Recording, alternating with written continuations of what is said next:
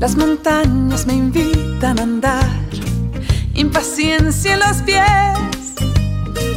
Hace un tiempo dejé de soñar, llevaba el mundo al revés. Caminaré hasta desgastar mis botas. Y otro día más, aquí en Donosti Cultura Irratia. Mi triste horario, el mal salario, tráfico, pánico. En Desorden, rompiendo muros. No es para mí. Como siempre, Telmo en su chiringuito aislado, en el entramado de pistas de sonido y grabación. Hola, Telmo. Y aquí voy, rompiendo muros.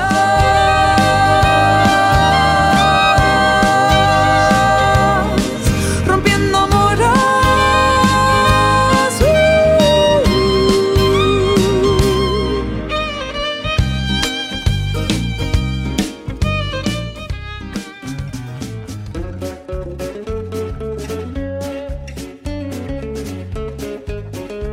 Cada día recibimos, intentando incorporar a nuestras vidas, de eso trata el mensaje publicitario, cantidad de mensajes destacando y exponiendo exuberantes cuerpos en todo aquello que es apetecible para nosotros y se nos puede antojar. Pero ese antojo, ese deseo, a veces se nos puede frustrar al llegar el pedido a casa o al llegar a la tienda.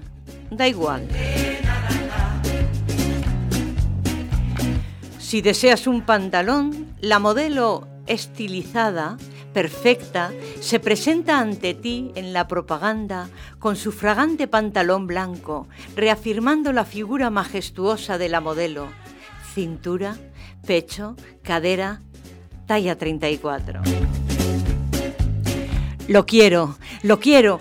A continuación, presentan también los accesorios que acompañan: buen bolso, elegantes sandalias y abalorios para el cuello, las orejas, las muñecas y dedos. Completo, perfecto. También una compra a mi medida.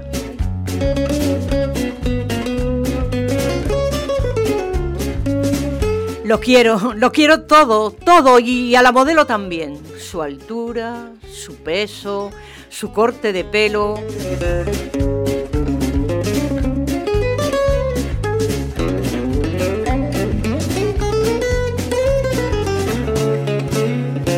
Y hay más. Las segundas rebajas ya están aquí y solo puede significar una cosa: ahora es el momento de dejar al lado el agobio, las perezas, las excusas, a salir a por todas.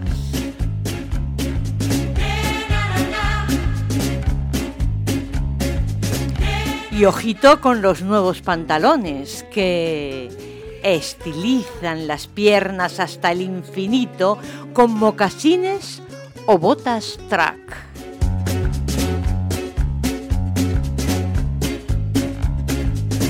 Ya estamos todas.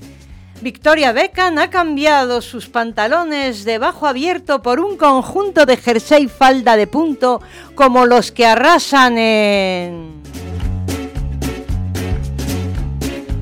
Y si estos vestidos de punto amplios y clásicos y elegantes de tu armario nunca estará completo ni será tendencia.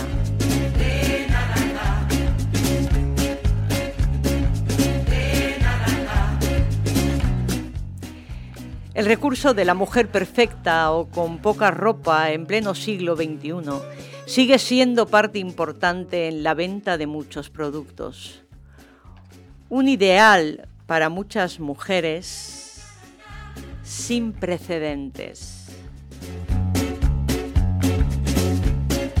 Cremas, serum maravillosos que realzan figuras, estiran la piel, tapan las manchas.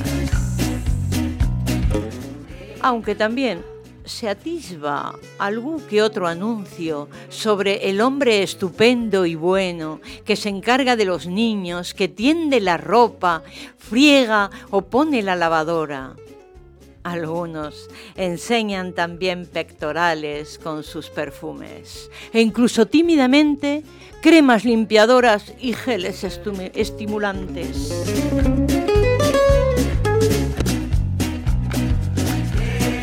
También un seguro incita a la mujer a luchar por un estupendo divorcio.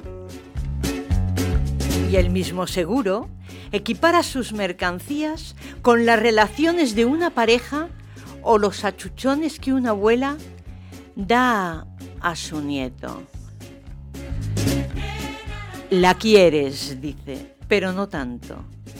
Así que este seguro va a ser como tú. Cumple el mismo objetivo que tu relación. O sea, cumple tus expectativas. Y el objetivo del seguro dice así: te mantiene libre de vincularte más de la cuenta. Impresionante. Los achuchones excesivos de la abuela al nieto son desde el vínculo del amor. Las relaciones de una pareja, que ella quiere todo y él desea solo una amistad, es la decisión de una pareja desde el amor, valores y vínculos, aspiraciones y deseos de dos. La publicidad juega un papel importante socialmente. Nos ofrecen no solo sus productos y mercancías, sino modelos de valores y actitudes, cómo debemos vivir y vivirnos, además de comprar y comprar. Así pues, del cómo percibas y cómo vivas el mensaje, tendrá un efecto diferente en cada uno de nosotros.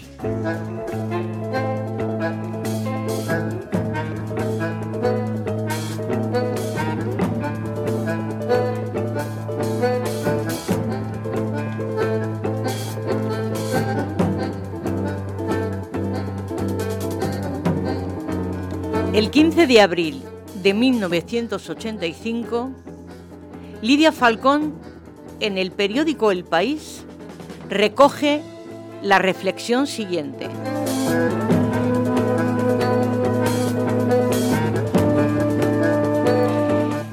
El anuncio exhibe la imagen de un guapo y joven marido sentado en el living de su casa leyendo el periódico, que de pronto oye a su esposa con voz meliflua recitándole a alguien desconocido una arrebatada declaración amorosa. El marido, alarmado ante aquel supuesto indicio de infidelidad, se acerca de puntillas hasta la puerta de la cocina y allí descubre, oh tranquilidad, que las palabras amorosas y casi poéticas de su castísima esposa están dedicadas a un estropajo. Sí, por favor, quienes no lo hayan visto, créanme, es la primera vez en mi vida, por lo menos, que yo me entere que un objeto como es el digno de una larga endecha de pasión, emotividad, ternura y su aquel, si no es calentura sexual. El estropajo. En la revista número 17 de la Asociación Catalana de Periodistas en el 2004, Margarita Rivière escribe: la telebasura es la estrella de la programación, pero nadie se reclama espectador de estos programas que convierten al país en un patio de vecinos azucarado.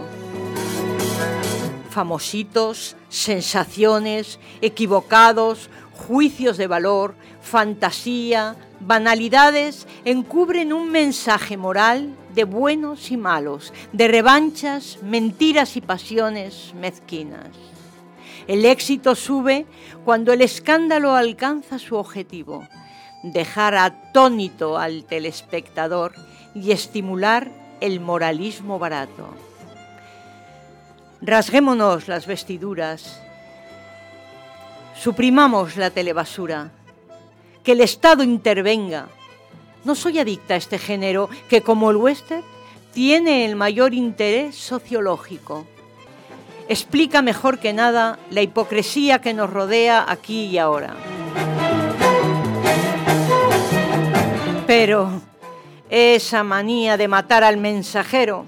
Los mismos que claman contra la telebasura son incapaces de apreciar que nadie obliga a verla. Apagar la tele es un gesto que está en nuestras manos. Este es nuestro poder, único y exclusivo. Lo mismo ocurre con la prensa del corazón. Puede dejar de comprarse. En ambos casos parece que la mayor clientela es femenina. En ambos casos, muchas mujeres intervienen en la programación y en la producción. El marujeo español es el equivalente del sensacionalista en otros sitios. El cotilleo vende, es un negocio que tiene público. Por esto existe. ¿Qué pasaría si las mujeres dejaran de alentarle? Esto sí que sería una revolución. ¿Quién se atreve?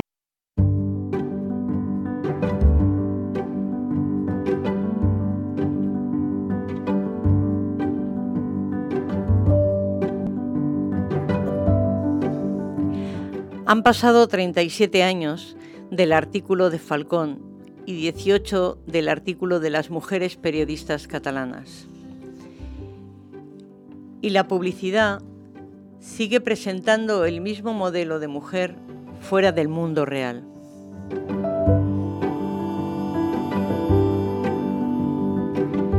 Y os voy a poner un ejemplo de hace unos días. La nieta de mi vecina tiene 10 años. Escribe y lee de maravilla. Juega al ajedrez, es observadora y muy lista, como dice su abuela. Algo que yo corroboro también.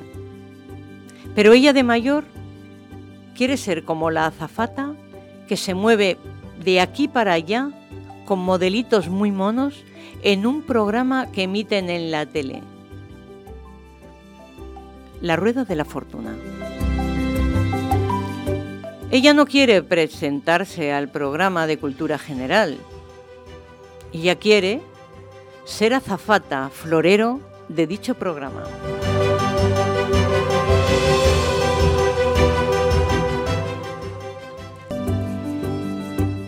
Me pregunto de nuevo qué reguero estamos dejando a las nuevas generaciones de jóvenes. ¿Qué modelo estereotipado ofrecemos entre redes sociales, algunos programas televisivos y movidas publicitarias?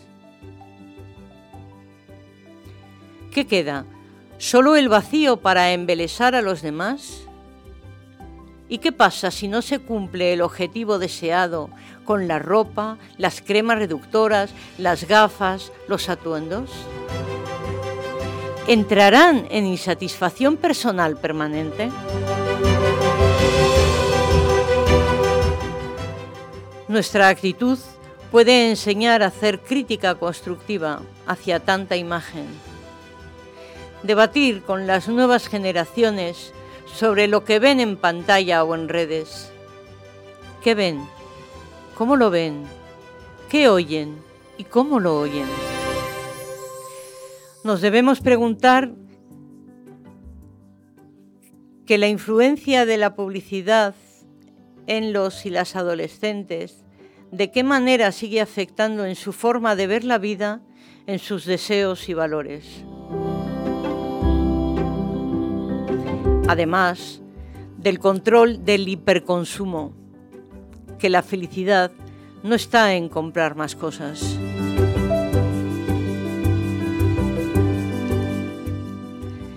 Que a las niñas y niños se les presenten imágenes y acciones igualitarias en un cambio que las agencias publicitarias debieran ya fomentar.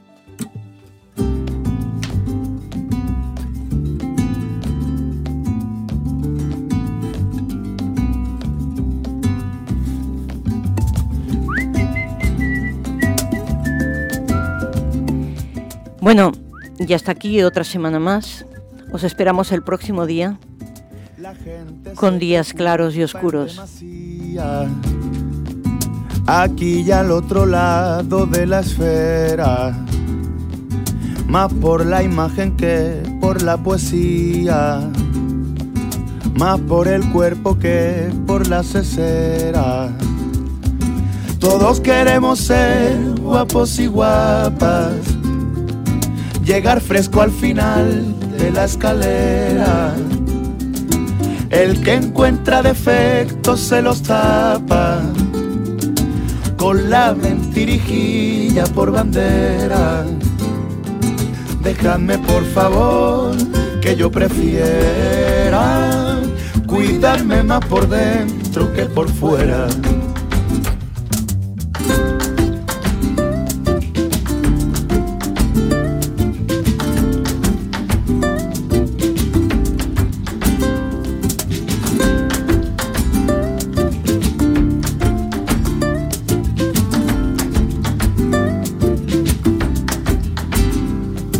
Estamos estupendos y cuidadas, la juventud eterna pareciera.